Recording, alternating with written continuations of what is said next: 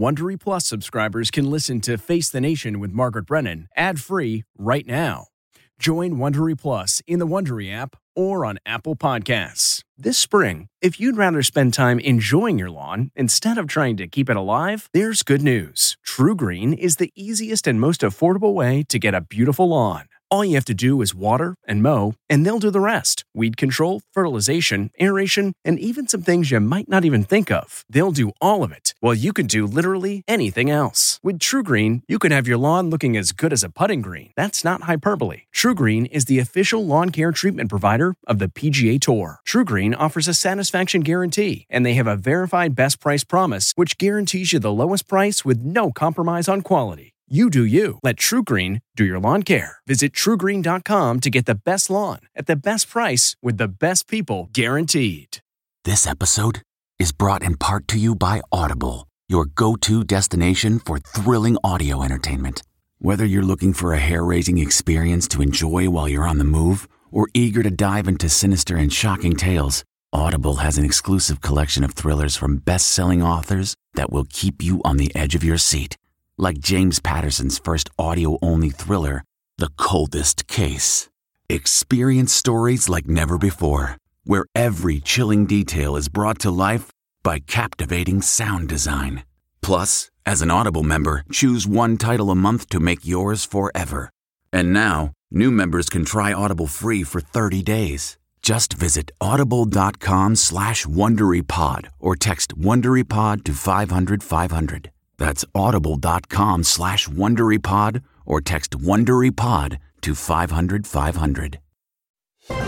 I'm Margaret Brennan in Washington, and this week on Face the Nation, another weekend rocked by gun violence. And at America's southern border, preparations are underway for a migration surge that may strain resources and ignite political tension. Gunfire and panic at an outlet mall just outside of Dallas as another gunman opens fire, and once again, an American community is the target of a mass shooter. We'll have the latest.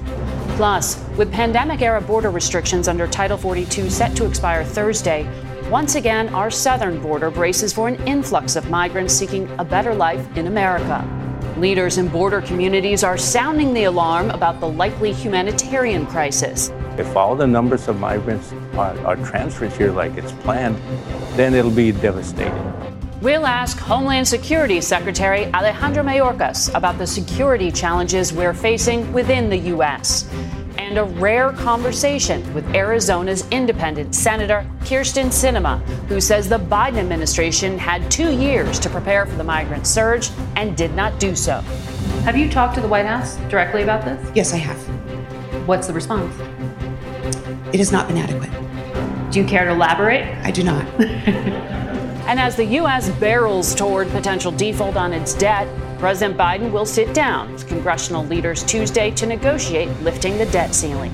We'll discuss that and the concerns about stability in America's banking system with the chairman of the House Financial Services Committee, Patrick McHenry. Then, the North Carolina Republican legislature passes new restrictions on abortion. Can the Democratic governor, Roy Cooper, stop it from becoming law? We'll ask him. It's all just ahead on Face the Nation.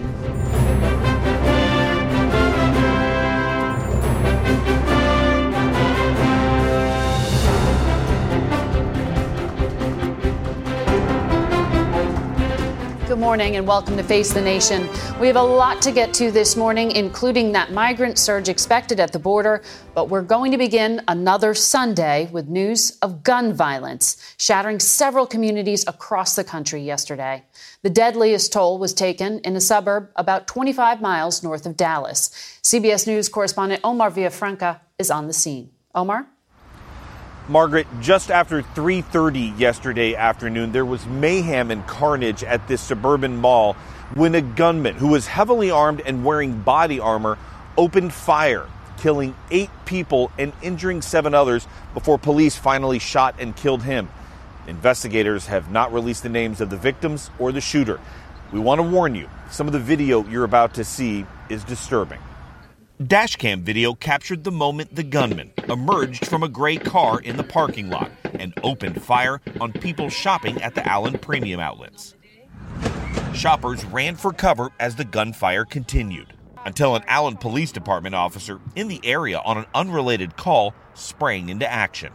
He heard gunshots, went to the gunshots, engaged the suspect and neutralized the suspect. Witnesses described the panic and terror as the shooter fired dozens of rounds. It was at least 50 to 100 rounds. It was nonstop, and there was nothing we could do. It was just terrible. And all of a sudden we heard pop, pop, pop, pop, and I just grabbed my kids and ran. 7 people were killed at the scene, including the gunman. 2 later died from their injuries. 3 of the victims are in critical condition. 4 are stable. We know you are grieving. We are grieving. Rest assured, the nation and the world are also grieving.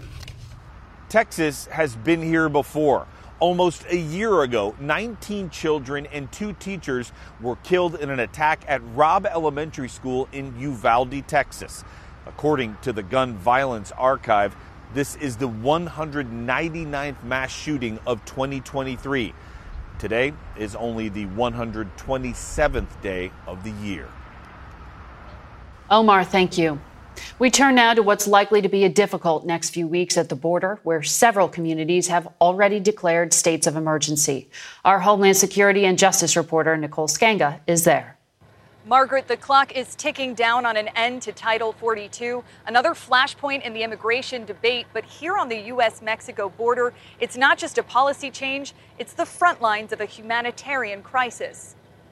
In South Texas, the Department of Homeland Security says they've encountered an influx of migrants ahead of Title 42's end, driven by an uptick in Venezuelan nationals. Still, others wait in Mexico, camped along the Rio Grande River. New Biden administration guidelines that kick in after May 11th promise more consequences, like a one-way ticket on ICE Air. We watched as 133 migrants, hands and feet shackled, boarded a plane back to Guatemala Friday. ¿De dónde es usted? Venezuela. In Laredo, Texas, this emergency shelter is a welcome reprieve for many, like 29-year-old Margarita Hebrew, who crossed the U.S.-Mexico border pregnant with her 5- and 3-year-old daughters. Back at home in Venezuela, she says there is nothing. ¿Está listo el niño? The mayor of Laredo has declared a citywide emergency. The disaster is an imminent disaster. It may not be here right now, but it's like a hurricane that's coming. You board up before the hurricane. With this week's policy change, U.S. officials expect as many as 10,000 migrants a day to traverse the U.S.-Mexico border at crossings like the one behind me. Margaret? Nicole, thank you. For more, we're joined now by the Homeland Security Secretary, Alejandro Mayorkas. It's good to have you here in person, sir. Good morning, Margaret. Before we get to migration, I want to ask, do you have any information about this latest mass shooting in Texas, which may have been with an AR-15 style weapon? Margaret, another horrific tragedy in our country. I spoke with the governor last night, as well as the mayor. The matter is still under investigation. No information about the shooter? No, Margaret. I think it's under investigation. The state and local authorities are leading that investigation. Let's get to the border. This is the greatest migration surge, you said, in the Western Hemisphere since World War II. And you've been preparing for more than a year and a half. How rough will the next few weeks be? You know, Margaret, we've been preparing for this for more than a year and a half. You are correct. And it is indeed a regional challenge, and it requires a regional response, which is why we are working so closely with many countries to the south. It's going to take our plan a while to really take hold, for people to understand that they can access lawful, safe, orderly pathways before they reach the border. And quite frankly, if they come to the border, they will receive a consequence under our enforcement authorities. So you are, as an administration, setting up processing centers in Colombia and Guatemala so migrants can start the asylum process before they make it to the border. But those aren't set up yet. When will those be functional? So we are furthest along with Colombia. It should be a matter of weeks, but we also have additional lawful pathways that already have existed for people to access. The phone apps you're talking about. Yes, the parole program for Cubans, Haitians, Nicaraguans, and Venezuelans. We are expanding our family reunification programs. So you have announced 1,500 troops that are going to El Paso, Texas. Why not other parts of the border? Is Texas the most porous area?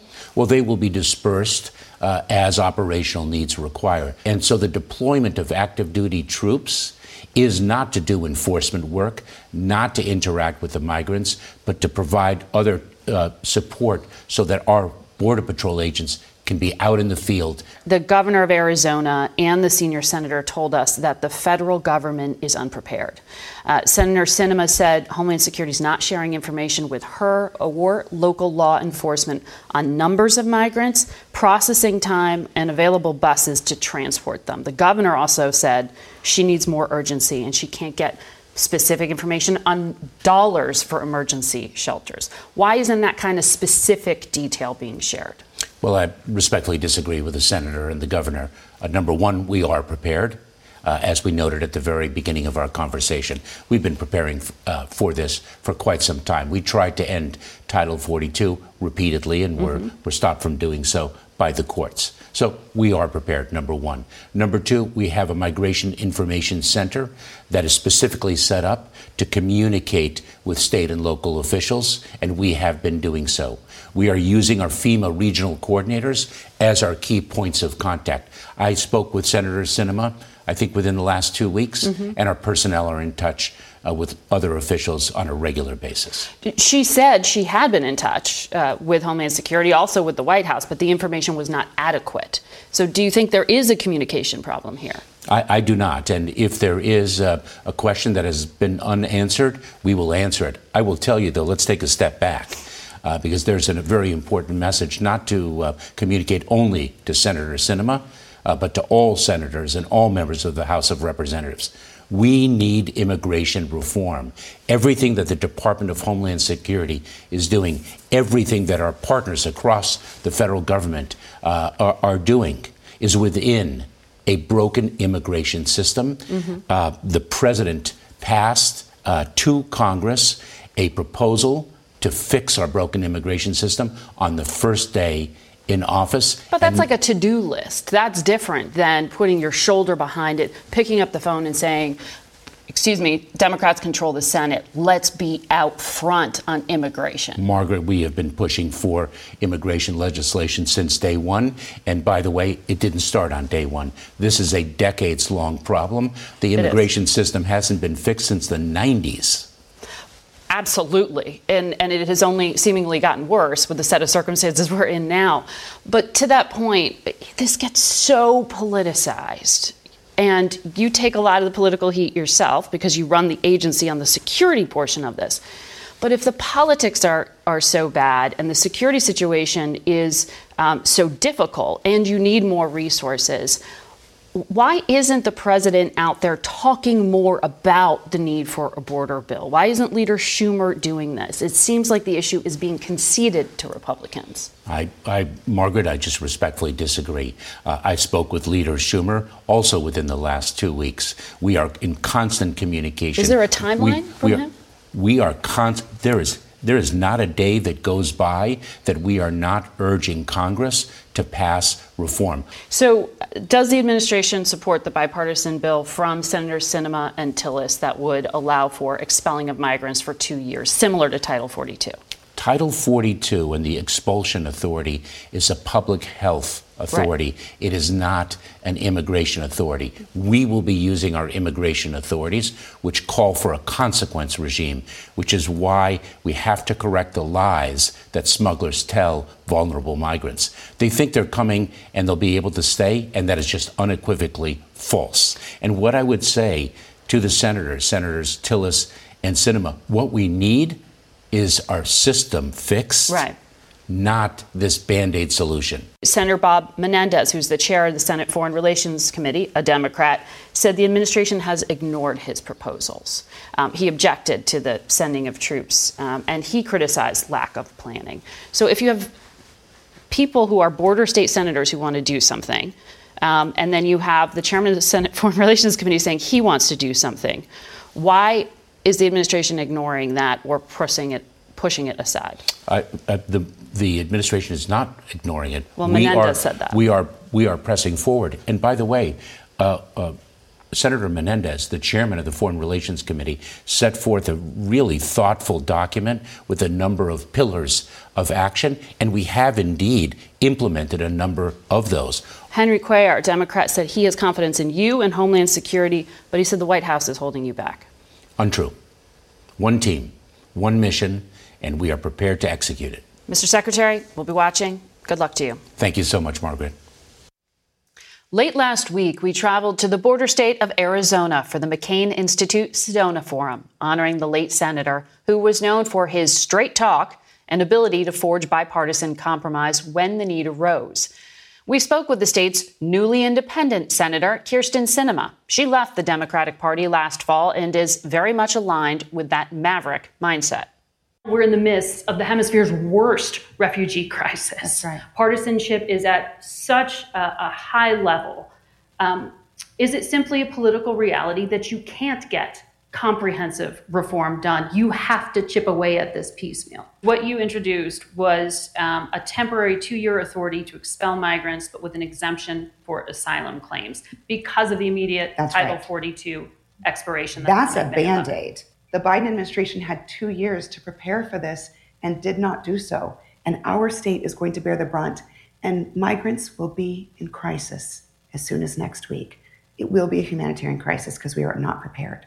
So the legislation we introduced yesterday is about tiding this over, giving us some time and space for the Biden administration to do their job, and for us legislators to actually create a plan that can get through both the House and the Senate. But the votes aren't there for this replacement, essentially, of Title 42, the 2-year ability to expel migrants without guaranteed asylum hearings. We don't know that yet. We just introduced the bill yesterday. Well, Republican Senator Lankford was out criticizing it, saying it doesn't solve the problem. And he has been a partner to you. Yeah.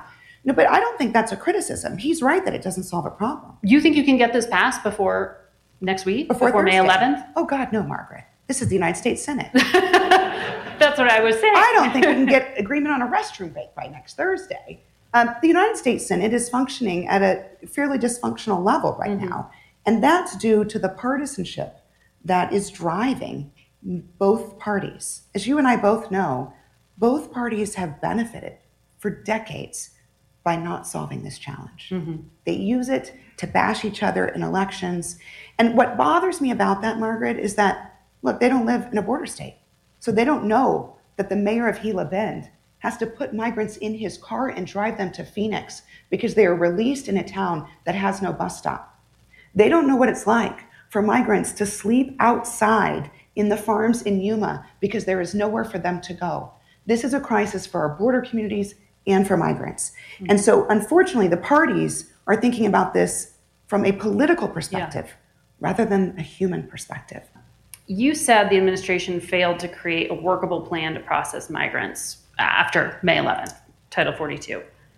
They would say they've got the troop deployment of 1,500s, processing centers, a phone app, expansion of legal migration, regulation that will bar migrants from asylum if they did not first seek asylum in a third country. Do you support any of what the administration has done? Well, these steps, which all have been announced in the past week or so, are helpful. These are very helpful. Having 1,500 troops along the U.S.-Mexico border is helpful. It is a border of over 2,000 miles, though. So 1,500 troops isn't going to get the job done. That's just the reality. We also are very concerned that all of this is happening in the week or so before the rollout. Just today, I was on the phone with the sheriff of Cochise County. He has gotten no information from the Department of Homeland Security or the federal government about what the flow is going to look like, about what they can expect for processing in terms of how long it takes to process migrants. He's gotten no information, neither have I, about how many buses there will be available to transport migrants. Now, he's gotten the information he does have from me, because I call him every few days, but he's not gotten that information from the Department of Homeland Security. And Margaret, what's unfortunate is that I'm asking for that information and I'm not getting it. And so either the administration has that information and they're choosing not to share it, which is a problem since we're the ones who are going to deal with the crisis, or they don't have it. And that's even more concerning because how do you prepare for an inflow of migrants when you don't know what you're going to expect? And that hasn't been shared with the governor? It has not been shared with the governor. I spoke with the governor yesterday. Wow. It has not been shared. So we do not have this information. There are 3 nonprofit organizations in Arizona that provide incredible assistance to our border communities. One is in Yuma, one is in Tucson, one is in Phoenix. They don't have this information. And they're the ones who are responsible for accepting the migrants after they're released from custody. So while it's wonderful that the administration is announcing things like a 1,500 troop deployment and these new processing centers, which will not be operational by next Friday, those are good things. Those are aspirational. That's not the same as operational. Rent the buses, hire the drivers, build the soft-sided facilities so that we can process individuals. We need more holding capacity. I mean, let's be realistic here. And that's we're not prepared for that. And that's frustrating, Margaret. And the reason why it's frustrating is because I know that means that the sheriffs in our southern border are going to be bearing the brunt of it. And our men and women of Border Patrol will be working even longer shifts. Have you talked to the White House directly about this? Yes, I have. What's the response? It has not been adequate. Do you care to elaborate? I do not.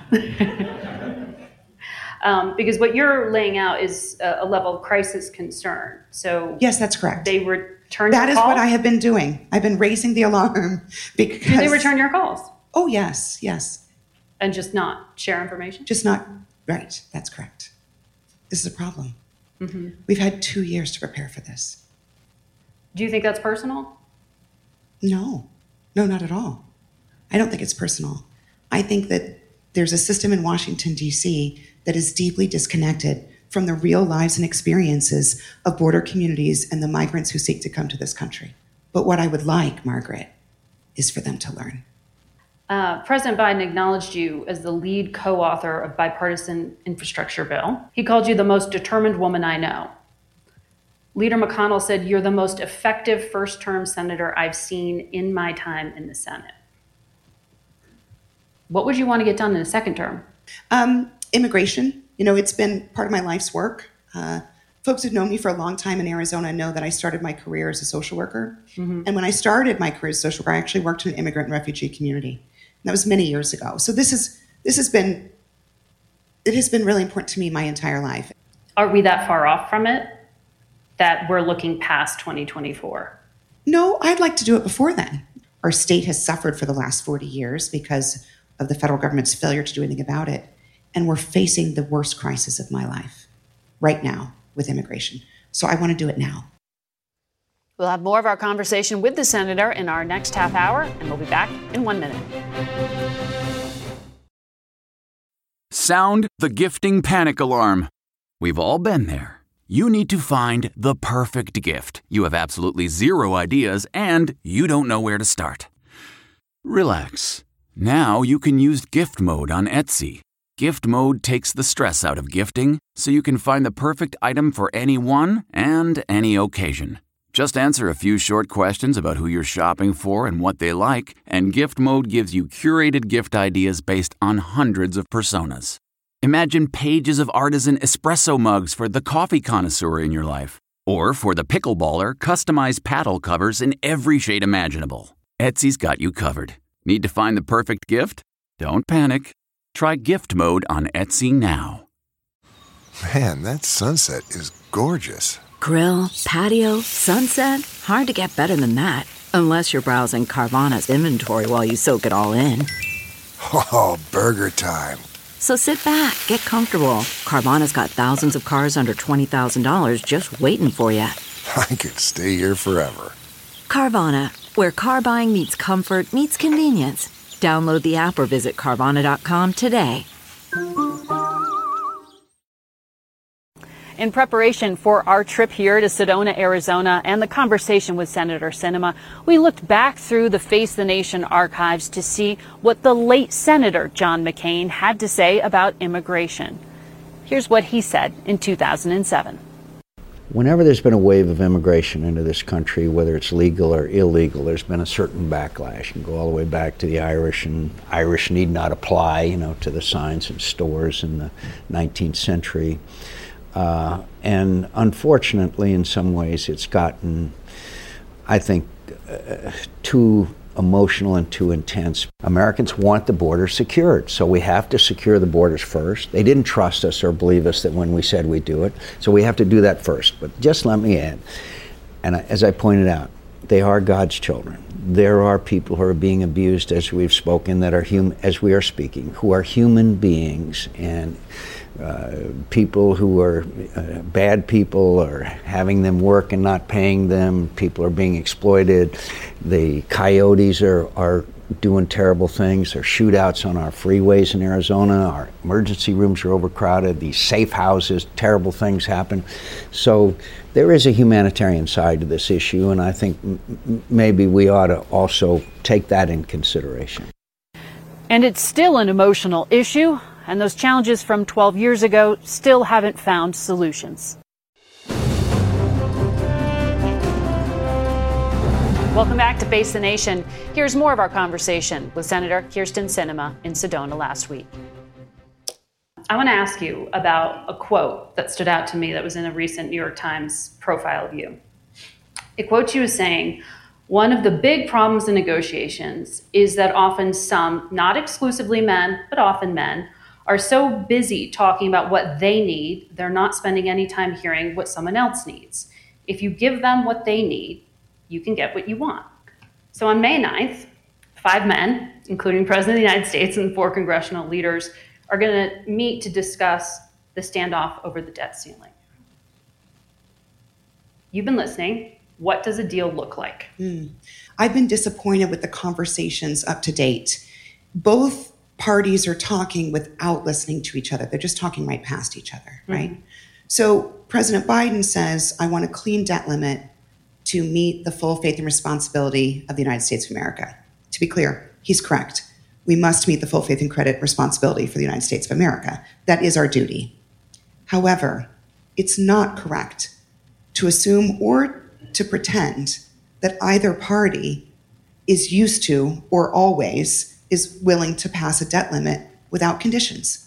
Both parties have played this game for years. And so we're in a situation where one party is saying they will not negotiate at all with the other party. I think that's a very dangerous place to be. Because 1, it's not realistic.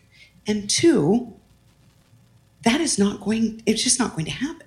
So Kevin McCarthy, as we all saw, took him a long time to become speaker. Barely squeaked by with the votes. Had to make a lot of concessions to get the job. And he has a very, very, very narrow road to walk.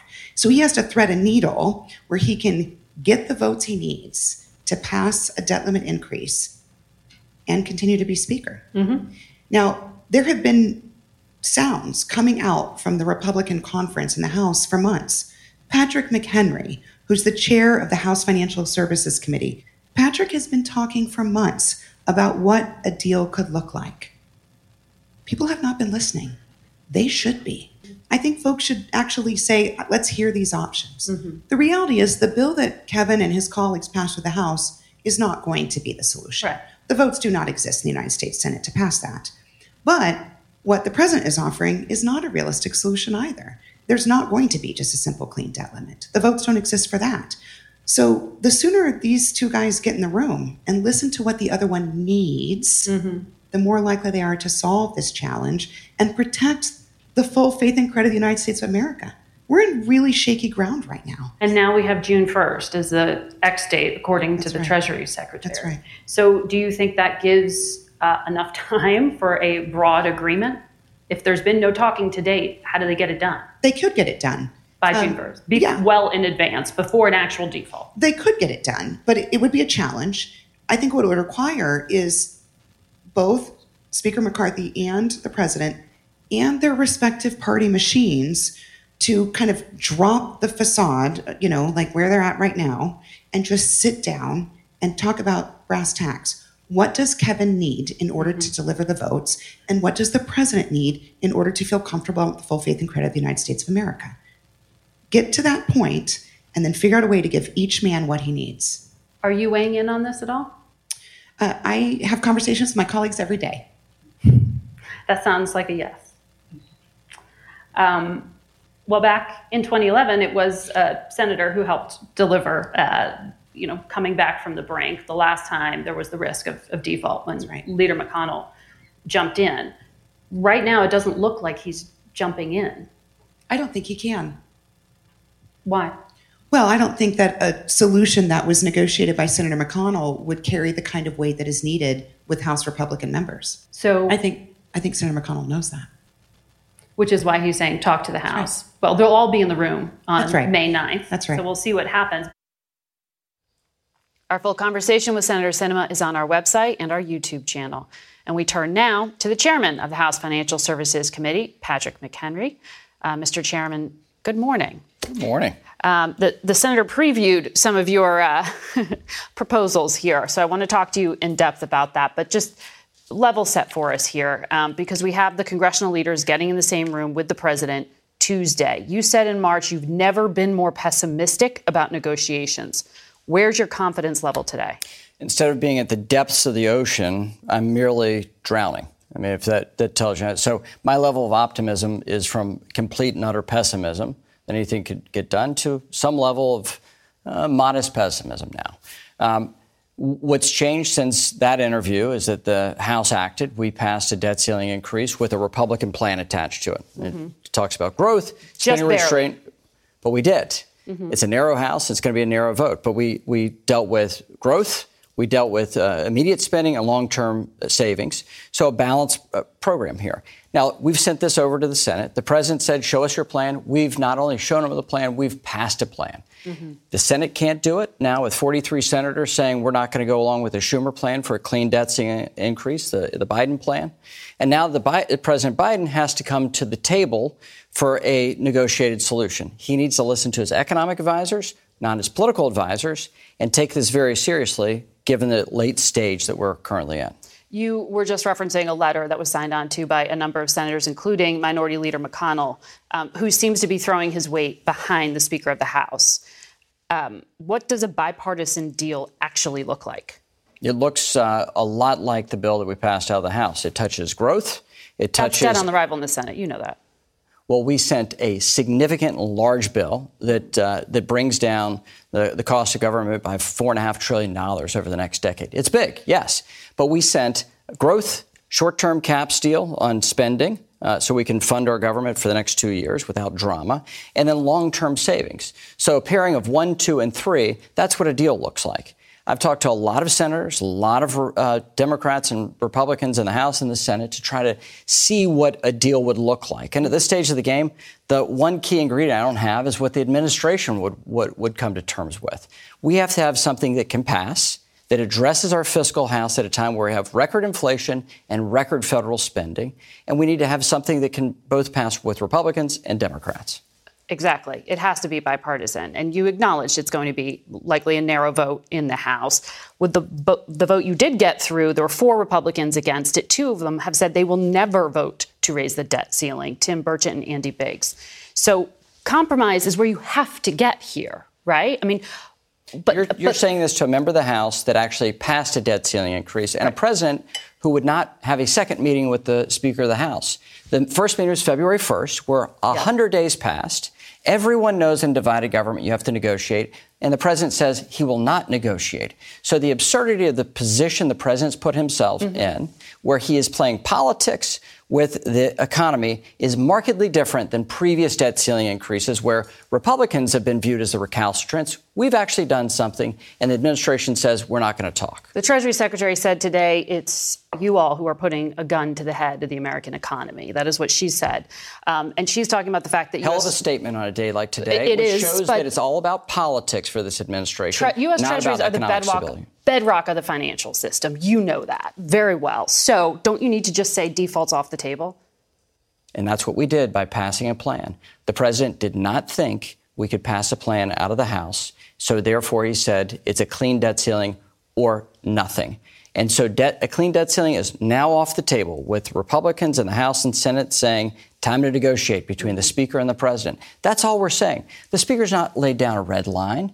That's been done in previous iterations of the debt ceiling by Democrats and Republicans in the legislative branch. He didn't do that. There are no red lines other than the fact that we must address our fiscal house at a time where federal spending is up 40% from pre-COVID levels. I think it's a reasonable thing for us to do. And in fact, that's what the American people say. 3 out of 4 Americans say the president should negotiate with the Speaker to address our fiscal house. I want to get to banking, too, but just very quickly, is the short-term patch off the table, short-term lift to the debt ceiling? I think everything's on the table at this point. The key thing that has to be in this equation is addressing our fiscal house, short-term and long-term. On the banking sector right now, last time you were here, you mentioned concern about some of the smaller banks in America, community banks, being endangered.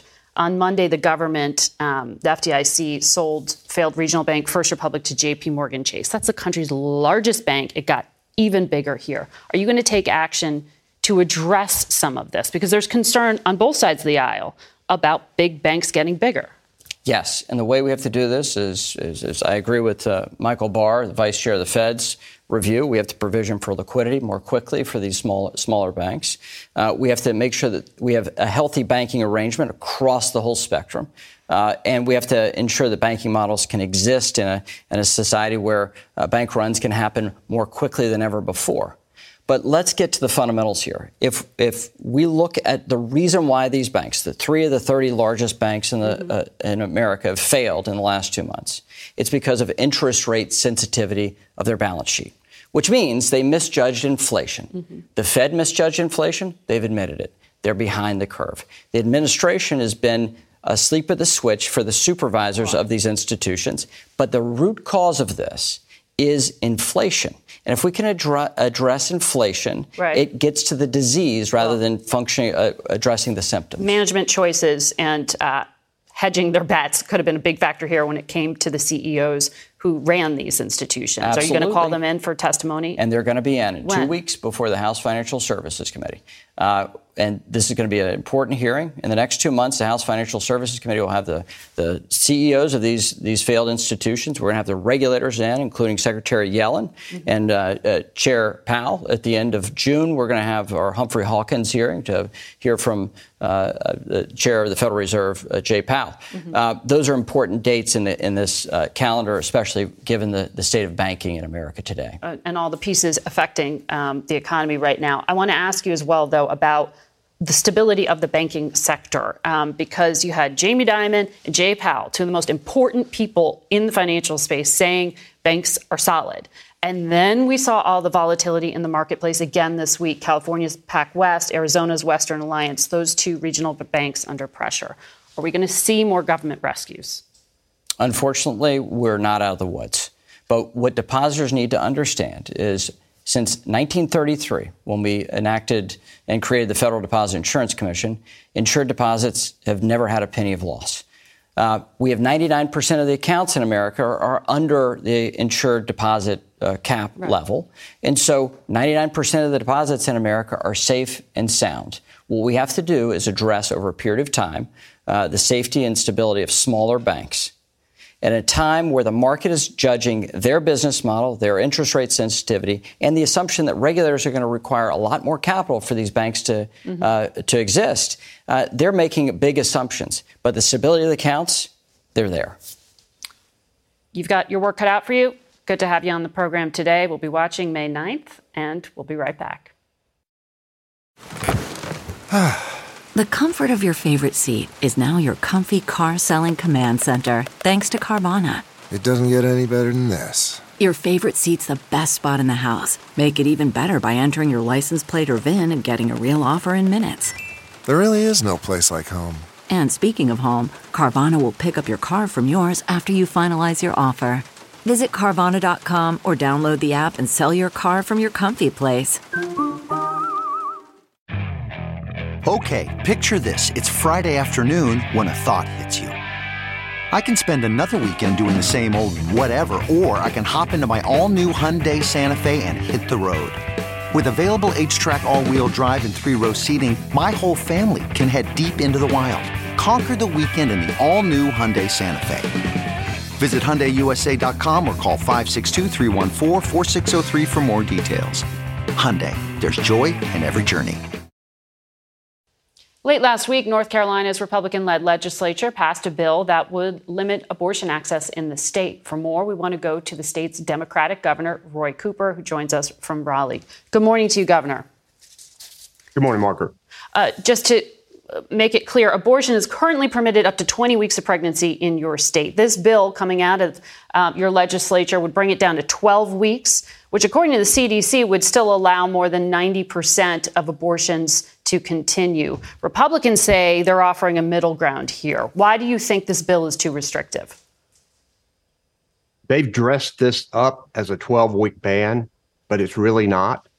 They rammed through a bill in 48 hours with no public input, with no amendments, that drastically reduces access to reproductive freedom for women. It'll effectively ban many abortions altogether because of the obstacles that they have created for women, for clinics, and for doctors. They have tried to disguise the disastrous impacts of this bill, but we're going to expose them. This bill has nothing to do with making women safer and everything to do with banning abortions. Well, we only need... Mm-hmm. Just so our viewers can follow along with you here, the bill would cut it off at the end of the first trimester, roughly 12 weeks. There would be an allowance for abortion up to 20 weeks in case of rape or incest, 24 weeks if there are fetal abnormalities. But what you're talking about are requirements like number of times you have to visit a doctor, information that a woman would have to share publicly. For sure. And also, in fact, for medication abortion, the bill specifically limits it to 10 weeks. And with these additional requirements of 3 in-person visits that doctors have said are medically unnecessary, with more requirements put on clinics that are already strained with 4-week backlogs of people, North Carolina has become an access point in the Southeast. And what this legislation is going to do is going to prevent many women from getting abortions at any time during their pregnancy because of the obstructions that they have put here. Many of these clinics are working very hard to treat women, and now they're going to have many new medically unnecessary requirements that I think many of them are going to have to close. North Carolina has become a haven in the South because so many of your surrounding states have severely restricted access.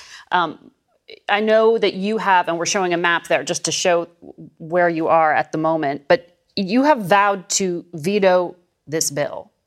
But your state legislature has a supermajority that could override it. So what is your plan to stop them? Well, first, we only need one Republican to keep a promise. At least 4 Republican legislators made promises to their constituents during this campaign that they were going to protect women's reproductive freedom. They only have a supermajority by 1 vote in the Senate and 1 vote in the House.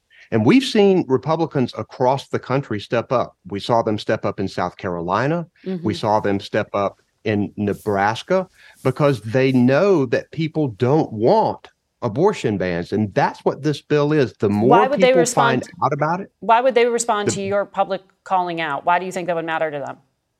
Well, they don't have to answer to me. They have to answer to their constituents. So what I'm doing is trying to educate the public about the disaster that this bill is. Mm-hmm. And I'm going to go into their districts. I'm going to go into their districts this week. We're going to have forums with doctors and advocates and women who care deeply about the restrictions in this legislation. And we're going to educate the public. Look, They kept this bill under lock and key. They wouldn't let their own members take a copy out. The public only saw it for 48 hours. It's 46 pages long. And it creates so many problems for women in clinics that it's going to operate as an effective ban. And we're not going to let them disguise this thing as something reasonable when it's not. Well, I mean, compared to some of your surrounding states, 12 weeks is more permissive. If it were 12 weeks, Margaret, but it's not. It's not a 12-week ban.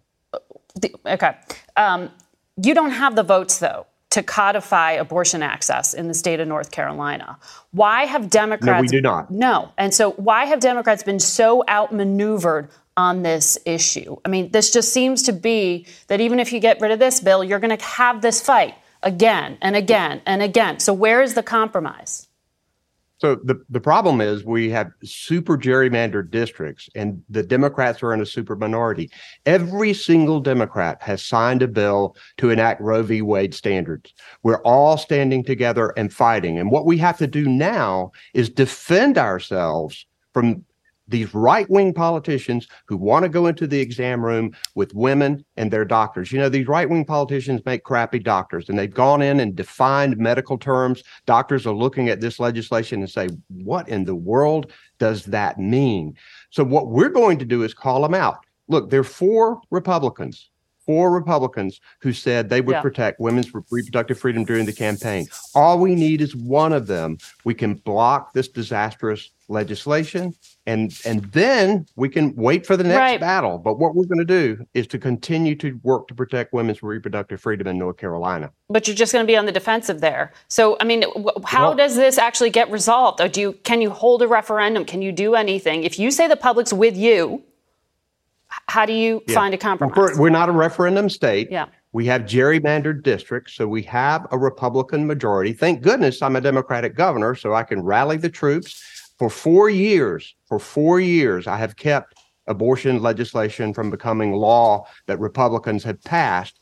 But in this election cycle, we lost. They gained a supermajority by one vote in each chamber. So now we're in a different position. We've held the line for 4 years.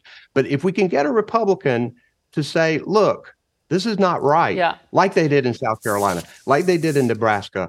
And their constituents, the more they learn, the more they are going to demand that these Republican legislators step up. All right, Governor, we'll leave it there. We'll be back in a moment. What makes a life a good one? Is it the adventure you have? Or the friends you find along the way? Maybe it's pursuing your passion while striving to protect, defend, and save what you believe in every single day. So, what makes a life a good one? In the Coast Guard, we think it's all of the above and more, but you'll have to find out for yourself. Visit gocoastguard.com to learn more.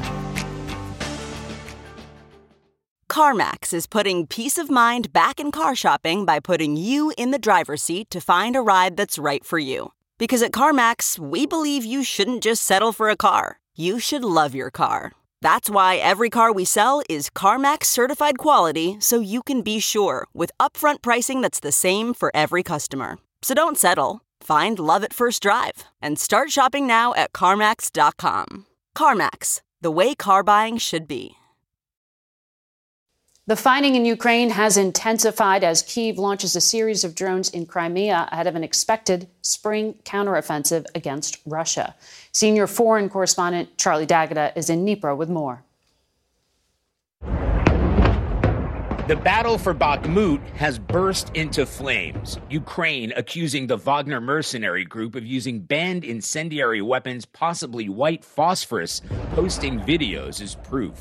Deploying them in civilian areas is a war crime. A ferocious parting shot as the head of Wagner, Yevgeny Prigozhin, declares he's pulling his forces out of Bakhmut by Wednesday, following a rant against Russian defense officials in front of dozens of corpses of his men, saying their blood is still warm, blaming their deaths on a severe lack of ammunition. The death toll after 10 months of fighting has run into the thousands. Unsustainable losses for both sides. A sea of Ukrainian flags fly over the final resting place of the country's war dead. The Ukrainian government never reveals the true death toll of those soldiers killed in action. But these fresh graves tell their own story, including those they're preparing to fill. Ahead of the looming Ukrainian counteroffensive, Russia has gone on the offensive. The U.S. State Department clocked more than 150 airstrikes since the start of May. Ukraine has stepped up its attacks too, striking targets like fuel depots on Russian territory. It's still not clear who is behind the attempted drone strike at the Kremlin on Wednesday, but U.S. officials and Ukrainian experts tell CBS News it had to be launched from inside Russia. Maybe not the terrorist act to kill Putin, the Kremlin says it is. But it's an embarrassment ahead of a show of power for the president, Moscow's victory parade, an annual symbol of Russian military might, while the bloody battlefields of Ukraine tell a much different story. Although that Moscow parade is still scheduled to go ahead on Tuesday, more than 20 parades across Russia have been canceled, citing security concerns, although there are questions about whether there are enough troops and equipment to put on display. Margaret? Charlie D'Agata, thank you. We'll be right back. That's it for us today. Thank you for watching. For Face the Nation, I'm Margaret Brennan. Today's guests were Homeland Security Secretary Alejandro Mayorkas, Arizona's senior Senator Kyrsten Sinema, North Carolina Republican Congressman Patrick McHenry, and North Carolina's Democratic Governor Roy Cooper. The executive producer of Face the Nation is Mary Hager. This broadcast was directed by Shelley Schwartz. Face the Nation originates in CBS News in Washington. For more Face the Nation, we're online at facethenation.com, and you can follow Face the Nation and CBS Radio News on Twitter, Instagram, and Facebook. Face the Nation is also rebroadcast on our CBS News streaming network on Sundays at 1:30, 4, 10 p.m. Eastern, and again at 4 a.m.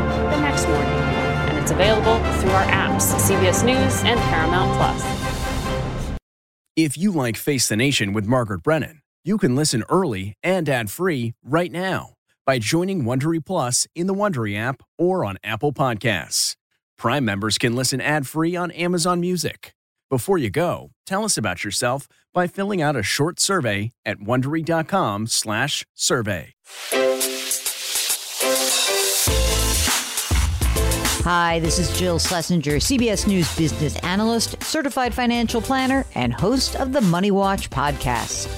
This is the show where your money is not scary and it's not boring. It is a show that's all about you. It's your questions that make it possible for me to provide unconventional and entertaining insights on your money and maybe more importantly, on your life. I'm going to be your financial coach, someone who brings common sense and an insider's perspective on how to manage your money and your emotions. And I promise we are going to have a little bit of fun along the way. Have a question from retirement to career changes to college funding? Just send us an email at askjill@jillonmoney.com. Follow Money Watch wherever you get your podcasts. You can listen ad-free on the Amazon Music or Wondery app. The Hargan women seemed to have it all. We were blessed. My mom was amazing. But detectives would soon discover inside the house there were the bodies of two women. A story of betrayal you would struggle to believe if it wasn't true. I am just praying to God, this is a sick joke. From 48 Hours, this is Blood is Thicker, The Hargan Family Killings. Listen to Blood is Thicker, The Hargan Family Killings early and ad-free on the 48 Hours Plus subscription on Apple Podcasts.